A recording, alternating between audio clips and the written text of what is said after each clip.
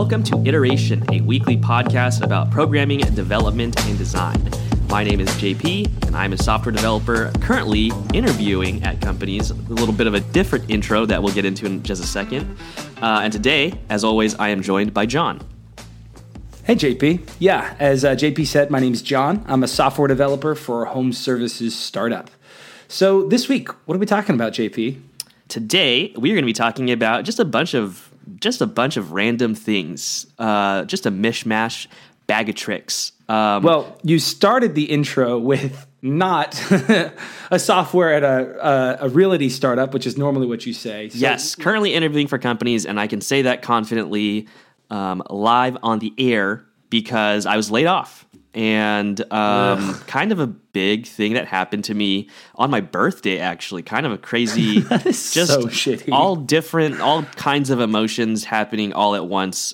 2 weeks ago to this day, we're recording on the 29th. I don't know when this is going to be published.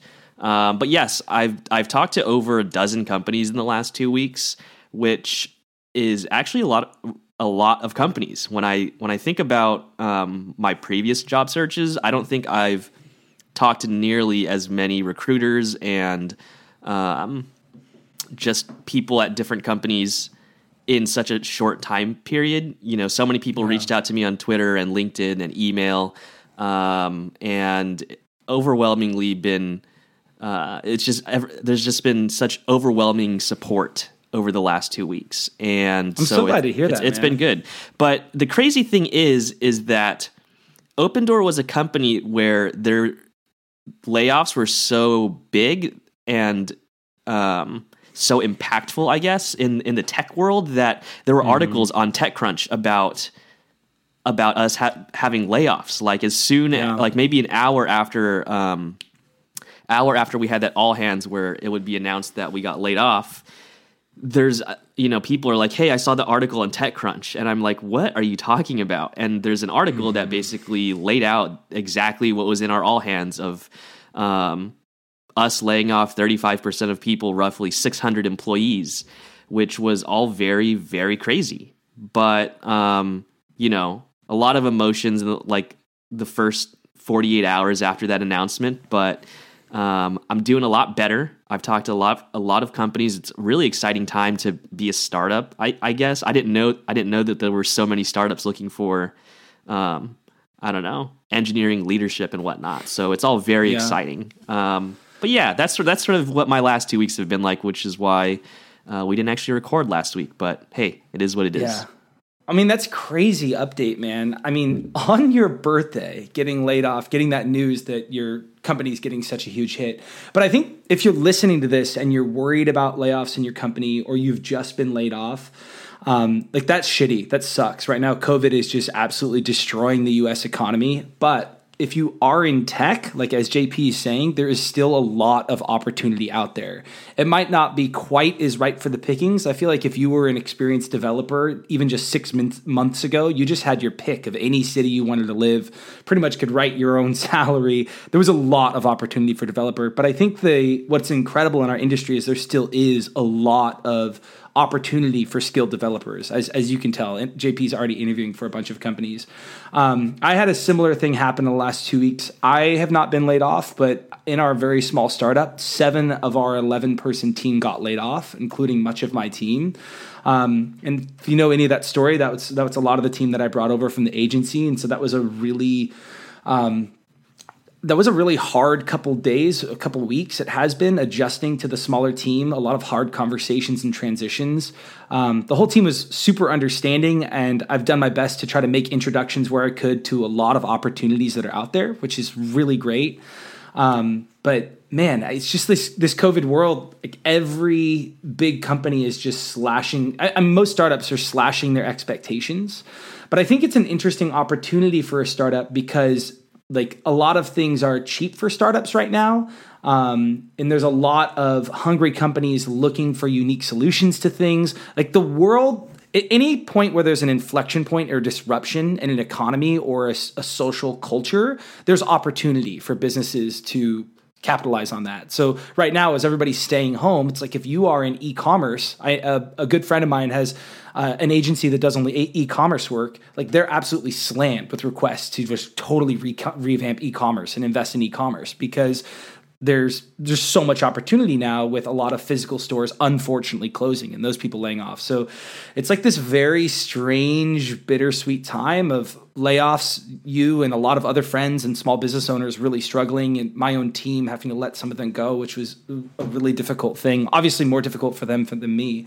I don't want to be insensitive there, but it's a really interesting time, and I think a unique opportunity for startups because there is so much potential upside in this season, but there's just like a lot of adjustment pains and transitions. It's crazy stuff. Yeah, I've noticed there's two things that I've noticed over the last 2 weeks, and these are like my takeaways, I guess, is one, a lot of the companies, not a lot, a handful of startups that I've talked to focus around collaboration. And so there's all these tools coming out now, especially that, a lot of the workforce is remote, that collaboration is more important than ever. And so there's a focus on how might we be able to collaborate asynchronously if we're not all in the same office together, I think is a question that people are starting to ask themselves. And also something kind of random that I've noticed is that my Action Cable signaling server repository, like that open source, video streaming thing we'll link that in the notes. Has gained like a dozen or so stars. That's cool. Every now and then I'm like, oh, someone forked this. Oh, someone's looking at this. And in my head, I'm thinking like, oh, I think people are trying to make like video chat Rails applications, which I think was just really cool. I mean, you think about how like Zoom is now a thing. That like people non-technical are using Zoom now. Like my friends are like, oh, hey, I'm going to jump on Zoom and blah, blah, blah, blah. And I'm like, why are you using Zoom? And then I realized because we all have to use Zoom now, which is kind of funny. And then the other observation I've noticed is that like, I don't know, sometimes I have to step back and realize how fortunate I am to be in tech and be in such high demand. I don't think that people who are, or I'll say this, I think people who are engineers that are getting laid off now are going to have a much easier time getting a job. It might not be the job that you had, or it might not be the dream job. But if you wanted to get a job and put food on the table and make money, you're going to have an easier time. It's just plain and simple is the truth. I can't imagine someone in like the food service industry that got laid off getting hit up by recruiters nonstop. Like it's just not going to be the case. Which is very sad. And sometimes we have to realize how fortunate we are to be in tech and to be in a space where people are actually coming to you. It's a crazy thing that this layoff for me has opened so many doors in such a way that I don't think that I would have had this many opportunities or be talking to nearly as many companies if I wasn't laid off. Which is kind of a weird thing to happen, but all in all, I think though it did sting at first, it's kind of an exciting time to like move forward and see what the next opportunity out there is. Yeah, for sure. It's interesting to watch from a distance the whole Opendoor layoffs because all of a sudden 600 like Opendoor is a very respected tech company, like from a technical perspective in the industry.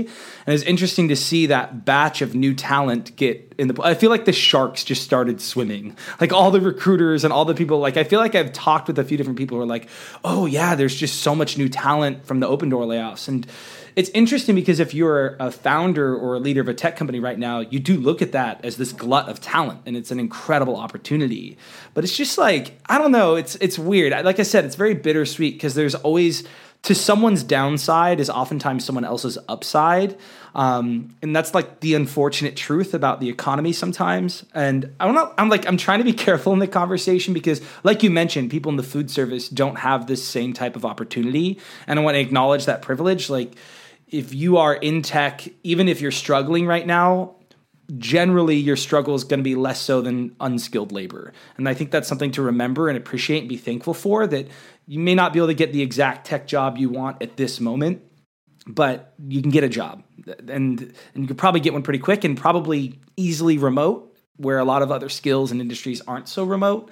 So that's interesting. I'm curious for you, JP. Maybe there's people out there who are afraid of a layoff coming. I'm wondering, and however much you're willing to share, I'm wondering if you can share like how it actually happened. Something that is a little less scary. So what did that look like in terms of how did they tell you? And was there any like severance opportunity at all? You don't have to share the details, but I'm just wondering like what that looked like, just to like try to put the veil off the monster of impending layoffs for people out there at all, if you're open to that. Yeah, certainly. I think there was a feeling, I had a premonition that this would happen. And the reason being is because, one, it's the real estate industry, and everyone's already talking about how the market's going to crash and blah, blah, blah, blah, blah. We're going to hit a recession. How are these real estate companies going to survive this? And no matter how many times your leadership tells you in an all hands that everything's going to be okay, you still have that nagging feeling that's just like, is it going to be okay though? So to me, this wasn't completely out of left field. Although what I'm speaking to is most likely confirmation bias, that like I had a premonition and then it happened. And so like, and then it happened. Yeah. And then it happened. But I knew it. Yeah, of course I knew I was right.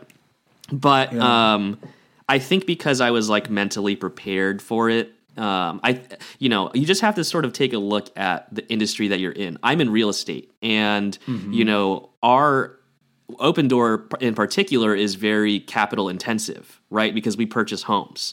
And when something like this pandemic happens and you're not able to, clear homes, clear inventory that we have because people are just, buying fewer homes and there's restrictions on, even being outside. There's a lot of uncertainty in place. And so when you take a look at factors like that, it sort of made me think like, okay, the possibility of a layoff is very real. How prepared am I for this? Right. But if you're in like, if you're working at like Zoom right now, I'm sure you're not worried about layoffs. Or if you're working at any sort of like asynchronous collaboration tool like Asana, Notion, or Slack, or Notion, Basecamp, exactly, you're not thinking about layoffs, and rightfully quite the so. Opposite. Yes, they're probably looking to hire even more aggressively right now. But I mean, if even like you were saying, several of your interviews were with collaboration tools and those types of things. That makes a lot of sense. Yes. Sorry, you're saying. Oh yeah, I was just saying like, but if you're working at like an Uber or Lyft or like things like that, where you kind of rely on the not being a shelter in place, then it's sort of like, hey, maybe these things are coming, but I don't know. It's tough because like I'm the kind of person that likes to plan really far ahead, and if this year has taught me anything, it's that like you should always have a plan B.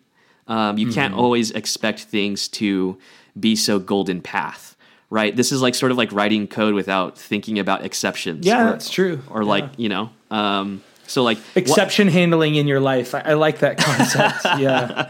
And just like this, I feel like this pandemic more than anything has made me remember that nothing is certain. Yep. Just nothing. My parents had a few friends who got COVID and they were older, and it was like very touch and go whether or not they were even going to survive. And thinking about my parents and them surviving and just layoffs in the team made me realize like, okay, no job is for sure. No job is for certain.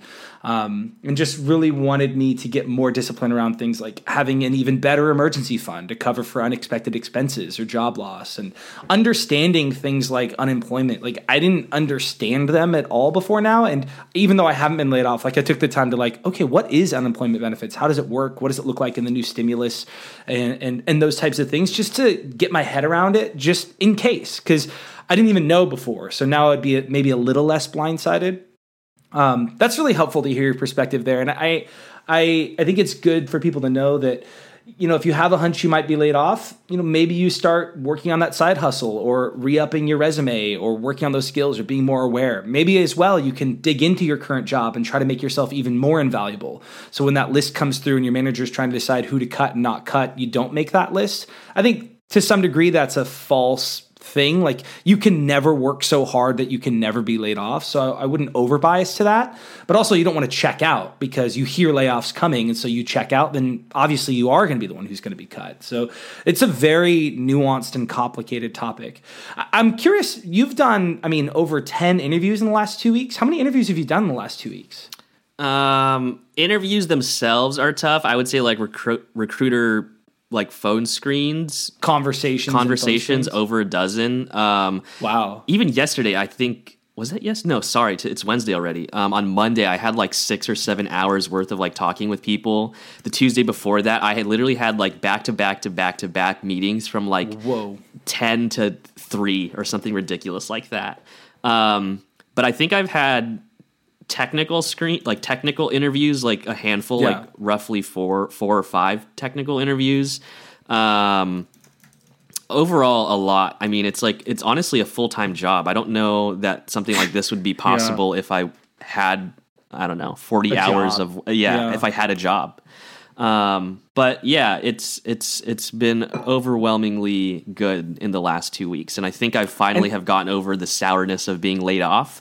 I think, and I say sour because the biggest thing that, the biggest reason I would say that is because it's honestly a hit to my ego, like bruised my ego, like to be on the list of people that got laid off. I'm like, what? Am I just not good enough? Shit, why me? I thought I was the shit, but it's not about me. It's about, there's a larger pandemic. Picture. Yes. Yeah. Historic pandemic. And I think that's really good to remember, that because you're laid off, it doesn't mean that you're not valuable or talented.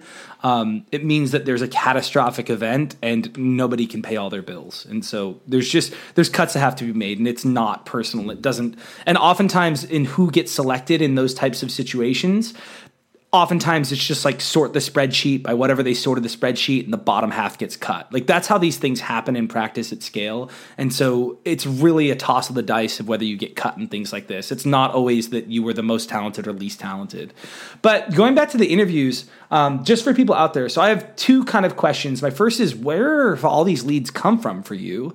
And then my second question is, can you describe a little bit of the processes you've seen, like how many phone screenings you got versus getting an interview scheduled and what that was like, just in case there's people out there kind of doing this job search?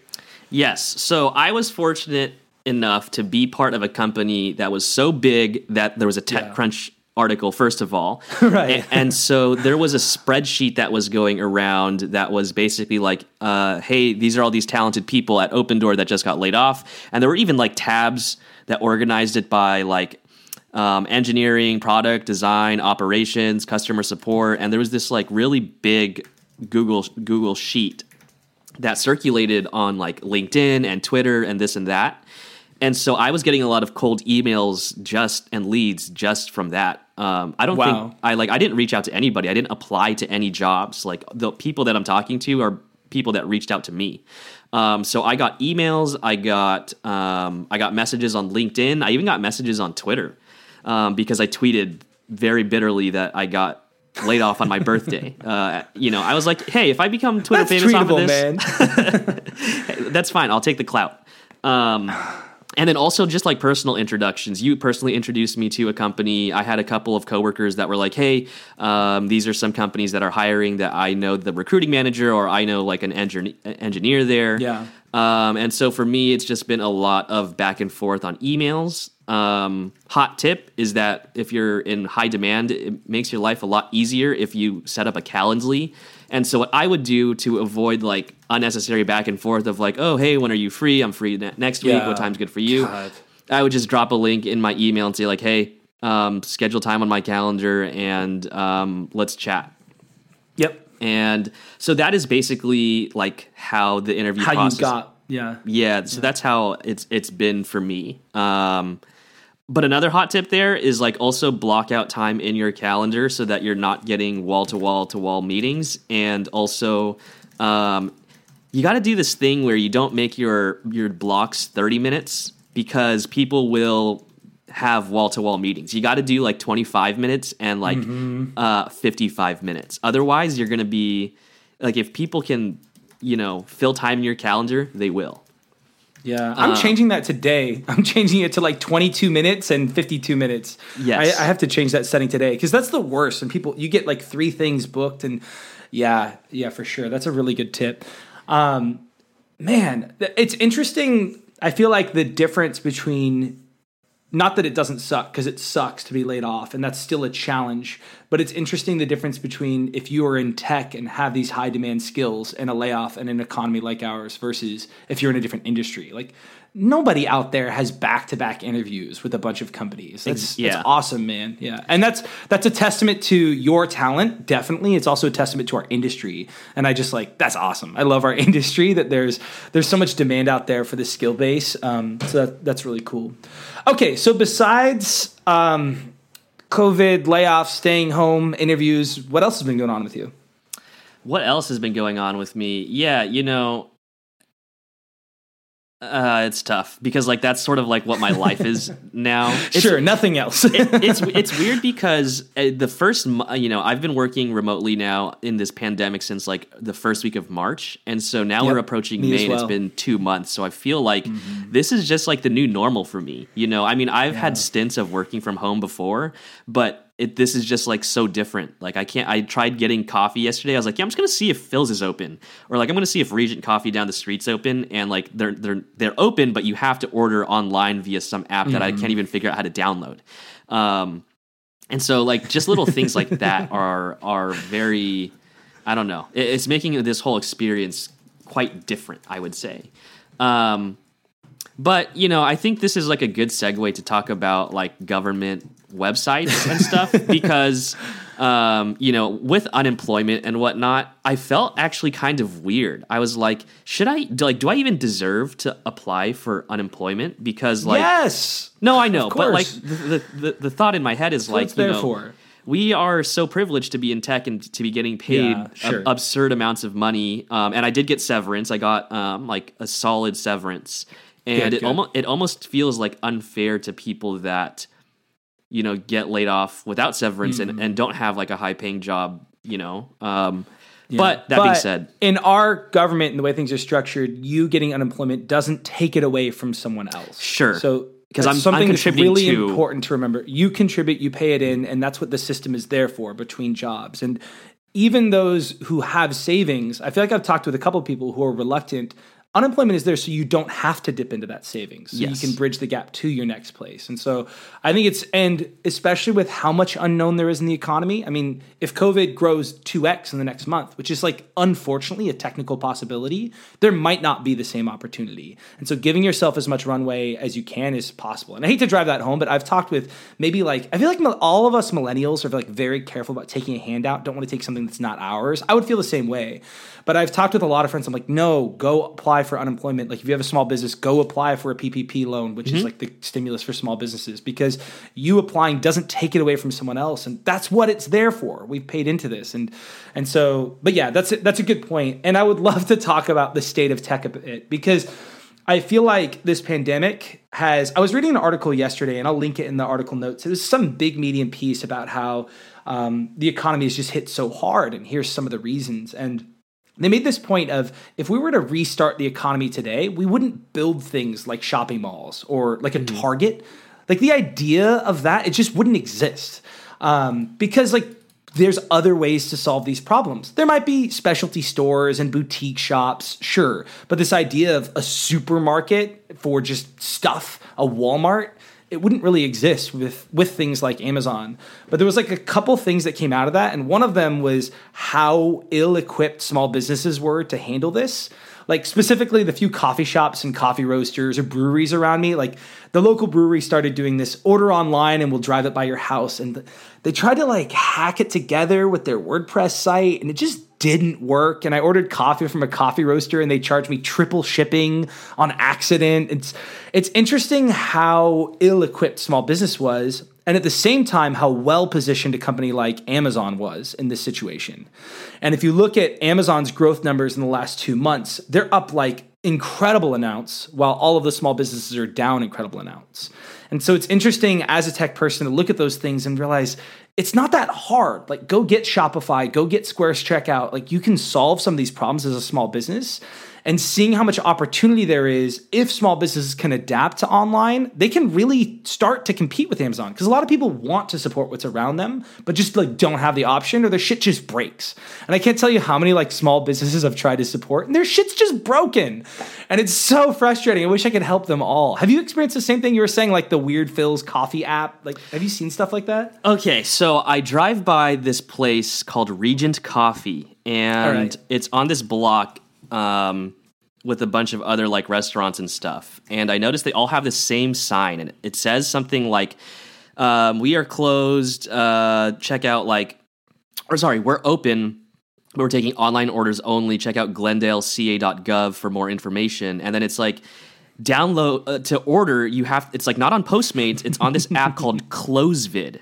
Or something like this. Okay, but the thing is that I could not find this Closevid app anywhere on the App Store, or I couldn't Google it. I was like, I literally Googled so many different combinations of. Like you wanted to give them money. Yes, of Glendale CA, government application, Closevid, food ordering app, like various combinations of that. Could not find a single thing. What was really funny to me too is that it had this like Closevid app banner, like advertisement, and the O and the I don't know, there were two letters that formed like a sideways infinity. I think like the E and the something else, the C. I don't know. Future, much wow. I don't know, but the thing is that made it so illegible that I was like, I don't know what letters these are now. Why is this like why did this get turned into like an infinity? And why can't like why is there just not like a QR code or something, or like why isn't there just like in very plain, I don't know, like a Bitly link that has like a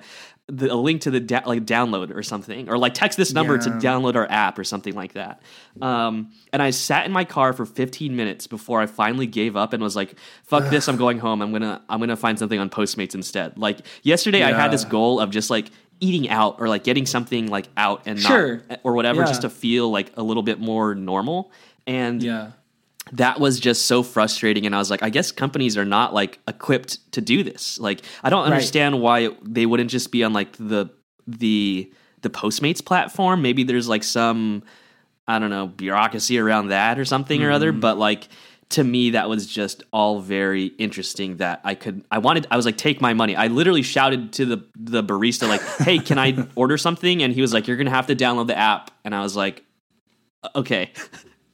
And I couldn't. It's hard. And and it's crazy. Like I said, there's so much opportunity if these companies can figure out that tech piece, but it's hard for them to adapt. And I think the fear that I have is that these entrenched big guys, even the Postmates to some degree, the Postmates, the Amazons, like they will just be it. And our whole lives will be like Wally with, what is that store? Like a Biggie Mart or whatever on Wally. Where it's like everything is served by those marts. But at the same time, I really want these companies to be available and I want it to be convenient. So there's so much out there and ways to do that. But yeah, it's interesting to see that the state of tech, even the state of people's competency regarding like video chat and remote collaboration, like not having a boardroom meeting and a whiteboard. There's so many companies that are just broken. And it's just like, come on, fuck guys, it's not that hard to spin up Google Hangouts or Zoom and to start learning this remote async style of work. And that's the other thing that's like totally frustrating to see is there's some companies that like are just like, see, remote work doesn't work. And it's like, well, also we're all really stressed out and afraid we're going to die. Like regardless of remote work, it wouldn't only be that. And there's also companies that are like trying to keep the exact same structure. So always on cameras and clocking in, clocking out at set hours. And it's really frustrating to see that because there's so much opportunity with allowing your team to be more async and be more productive in the hours they're productive and those types of things. But man, speaking of bad websites, I feel like nothing is worse than the current IRS site. So in the US, I know we have a lot of international listeners. Our government has issued a stimulus, which basically means they give individual companies and individual people money. They just give them money to try to keep things up and running and keep you going. They know that everybody is economically hit and they're trying to just keep money flowing in the economy. So it was huge. It was like, what was it, $3.4 trillion they allocated to the stimulus. So this website that's called getmypayment.gov.us, something, I'll link it in the show notes, but it's basically a website that you go as an American citizen, you enter some information and you confirm your payout. Now, if you don't enter this information, what the government will do is they'll just mail a check in somewhere between 12 and 14 weeks, which for many people that's way little too late. Like 12 to 14 weeks when people are getting laid off now, what the fuck? That's not going to do anything for me to pay my rent this month. And so you go to this website, you fill out this information, and so the reason to go to this website, fill out this information is so that they don't mail it in 10 to 14 weeks. It's so that they can just send it via wire transfer. And the other problem here is that they send it to wherever you last filed your taxes. And I have moved twice since I have filed my taxes. So like I can't get a check in 12 weeks from 2 houses ago. And there's a lot of people in that situation where if the government were to mail their check to their previous address, they wouldn't be able to get that check because they're just not at that address anymore. So anyway, I go to this. So that's the setup of what this website is. I go to this website and they just break every single like user experience thing, like just 101. So like the first thing is validations aren't until after submission. So you fill out all the information and you enter, you have to enter last year's adjusted income. So I enter that number like a money. So I put a money sign and I put the money in and it just says, oh, you have to enter integer values only, whole integer values only. And there's a lot of people out there who have sense on how much they got back or owed or what those things were. So it just makes no sense that it's integer values only. What, you round it up or do you round it down? And it's until after submission. So it's just like, holy fuck, are you kidding me? Was it one of those things where it was very clearly just like the server error that's like being spit out on the front end, and it wasn't like a human readable, like friendly thing? No, no matter what error you submit, it gives information does not match our records, even if it's a validation error. Oh, that's so frustrating. Yeah, and there's a part of me that wants to be a little bit understanding because I actually did some research into this because what's under the hood is this old, basically single servers somewhere in Virginia, and it all runs Cobalt. So they built this front end on it to try to meter to that back end. So they stood up this website and they stood it up really quickly to their credit, but it's just utter garbage. And there's like some other things that are very, very basic. It technically only officially supports Firefox and does not support mobile devices. And here in the US, I think it's like 30% of people, their only computer is their phone. So that just cuts out a ton of people right there. And then there's these other issues where you have to enter your address. Like, for example, if you live on street or avenue, you have to enter that as ST or AVE. And it doesn't tell you that up front. And I've just been in these Reddit forums, like trying to help people and support people. And there's this one Reddit thread, I'll link it, has like 120 replies of people trying to support each other and figure this out. And I have been trying every single day for 9 days because now it's just a matter of principle, and I still have not been able to get my money out. And I am somebody who fully understands the technical side. Like, I build websites, and I am meticulous about my record keeping. So I have all of my records, like the original IRS documentation submitted. And so it's just, here's the thing that is really hard. There's people out there who need this money now, and they just can't get it because there's a broken website.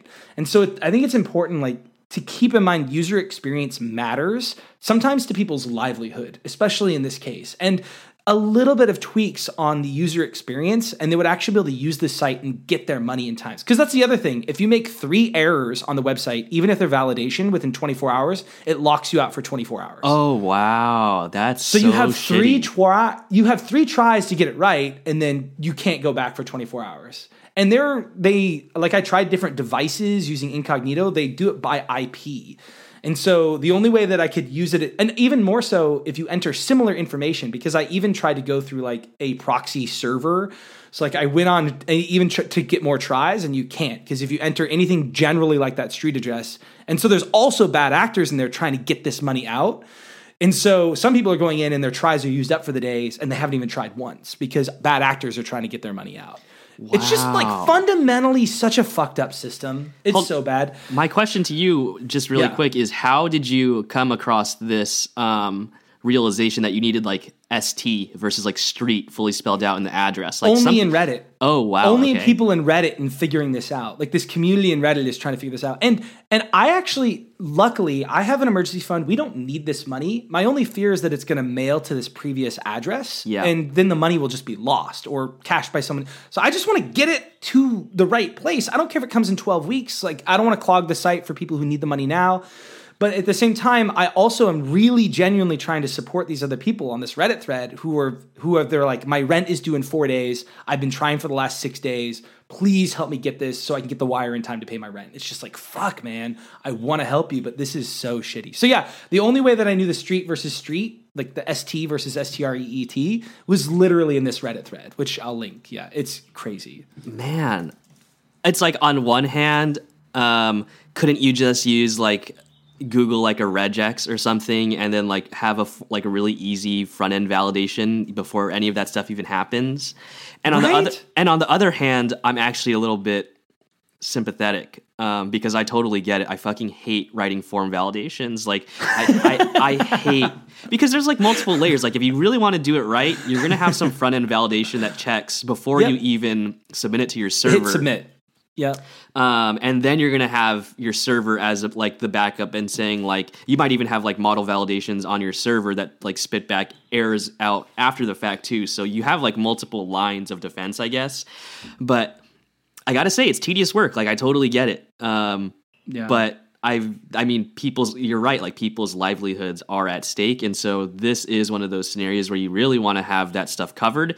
Not just because it's quote unquote like good UX, but because it's like you're actually preventing people from getting money because of things that are potentially not even their fault. Like maybe there's a typo, or maybe they're just not, maybe there's like some address check where it's like, you know, they're inputting the address incorrectly, but they don't know that they're putting it incorrectly. Yeah. So that's all very unfortunate. Well, government websites in general are just absolutely atrocious here in the US. And it's mainly because we follow this model of cheapest bidder always gets the work. That's how government contracts are structured. And it's to avoid corruption.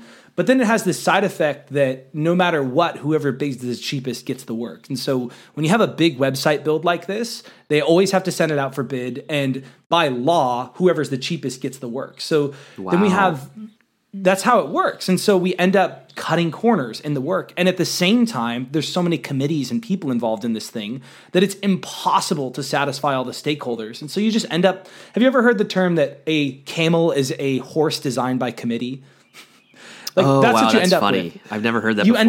You end up with a camel. Like every single US website is just so built by committee that it becomes a camel because there's compromises all over the place and it's the cheapest price tag. And so there's a piece of me that sympathizes, like our government wants better sites, and so there's a lot of institutional issues that make that really, really difficult. That I remember back in, I think it was 2010 or 2015 when our new healthcare program rolled out and the healthcare websites just weren't working and we couldn't sign up. And yet at the same time, we were being issued fines because we weren't signing up for it. And yet the website didn't work. It was so fucked.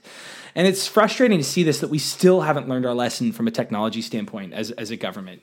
Dang, I did not know that cheapest bid wins. As soon as you said that, I don't know if you watch like Parks and Rec, but I kind of like for sure. I kind of imagine like a bidding war going on for like making the cheapest website for this stimulus thing, and then like John Ralphio winning or something, and then it becoming this exactly like really right. terrible website that like does not even work, but it like. Yeah, it like looks modern kind of, but like I don't know, it's like trying to look cool, but like right. it actually doesn't like you just want it to function.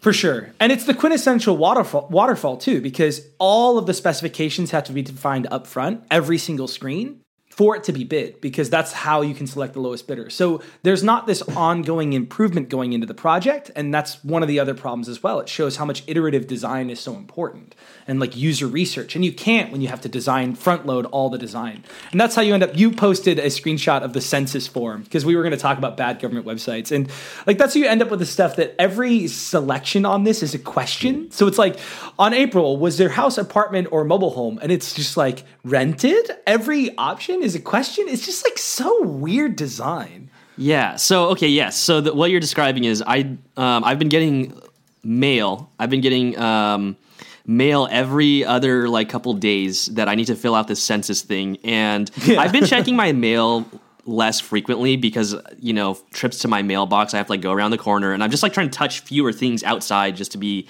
you know, for sure.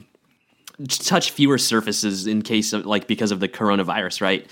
And so I've been kind of avoiding mail, and finally I was like, okay, I need to see this like census thing. I know this is like it's my civic duty or whatever to fill this out. It's just basically like a survey so that the government knows how to like allocate resources, I think. And you can do it all online too. So there's like a website. I don't have to like fill anything out, go to the post office or anything like that. So I filled it. I go to this website, and I just thought it was like so funny how it's not poorly designed, because it actually does function really well and it's a simple survey, but there were just things about it that I thought were funny. The first of which being like the answers to the question, the multi-select, like it's a radio select multi-select. Yeah. Yes. Where it's like multi-select, where the prompt is like an unfinished question, and then the answers are like all question, like my options are all questions, which I just thought was like so weird. And another thing that I thought was kind of funny was that their use of icons were just like, just so silly. They look like bootstrap icons that are for some reason so out of place for a government website. So for example, like we all know the user icon where it's like a circle and a blob and it represents like a human being, right? Like that's sure. I think it's like font awesome -user, like FA-user is probably what this thing is. And it just seemed so out of place with a government website. Like it almost would feel a lot more normal to not even have these like giant icons next to these descriptions. And they're of things. so oversized. They're really awkward looking. I don't know. And when I think of government websites, I think of like the DMV website where it's like purely just function and text. Yeah. I think it's almost brutalist.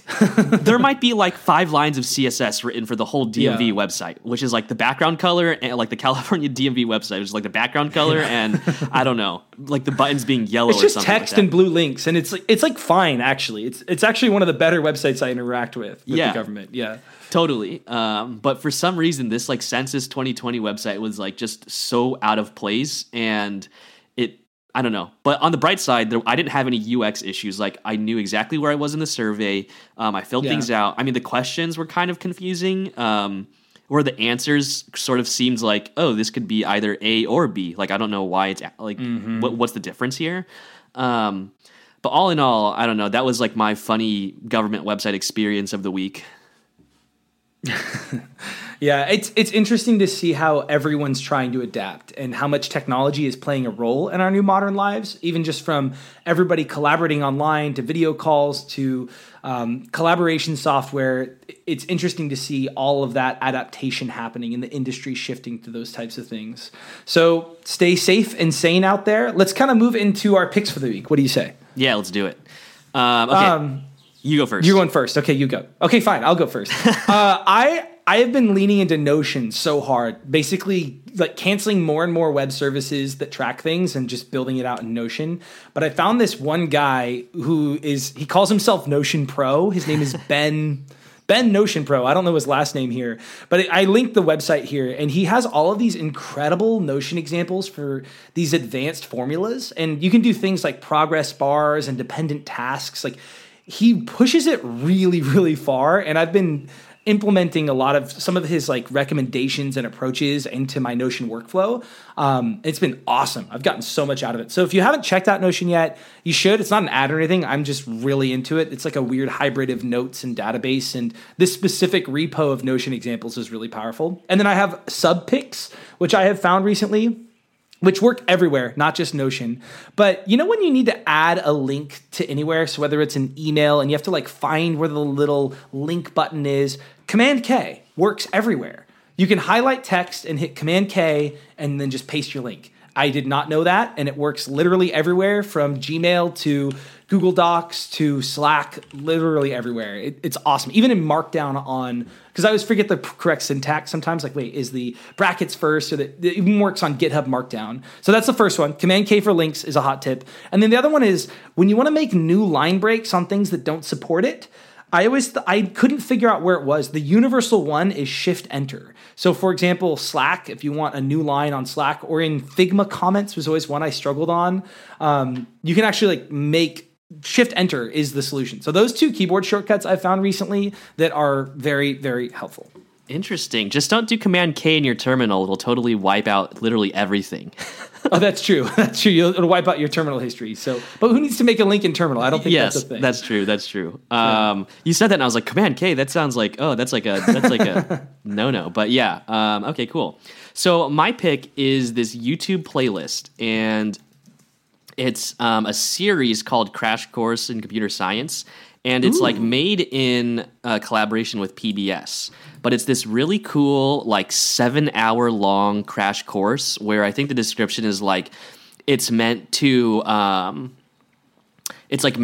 follow along with like a basic computer science course / AP computer science course for high school kids.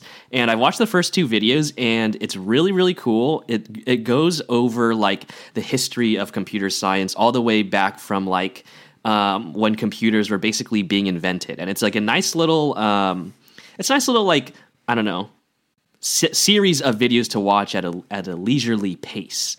This looks really good. It's cool because so many times I feel disconnected from computer science and what we do. We've kind of talked about that. And it's cool to do what we do with having more of this context. And just like looking at these videos, this looks really cool. This is an awesome tip. How much of it have you watched so far? I've watched the first 2 videos, which is like a total of like 20 minutes. I just watch them like before I go to sleep. And there's just like little cool fun facts of like why is Silicon Valley called Silicon Valley? And like, why are bugs called bugs? Things that one's really fun. Yeah. So like little tidbits of like, oh, it's kind of cool to see, why things are the way they are, and like how computers used to just be like these huge machines that like cost thousands of dollars in such that like only governments could afford them. And like things were like really inefficient, and it took like, you know, it used to take like seconds to calculate, like do basic multiplication, and now we can do like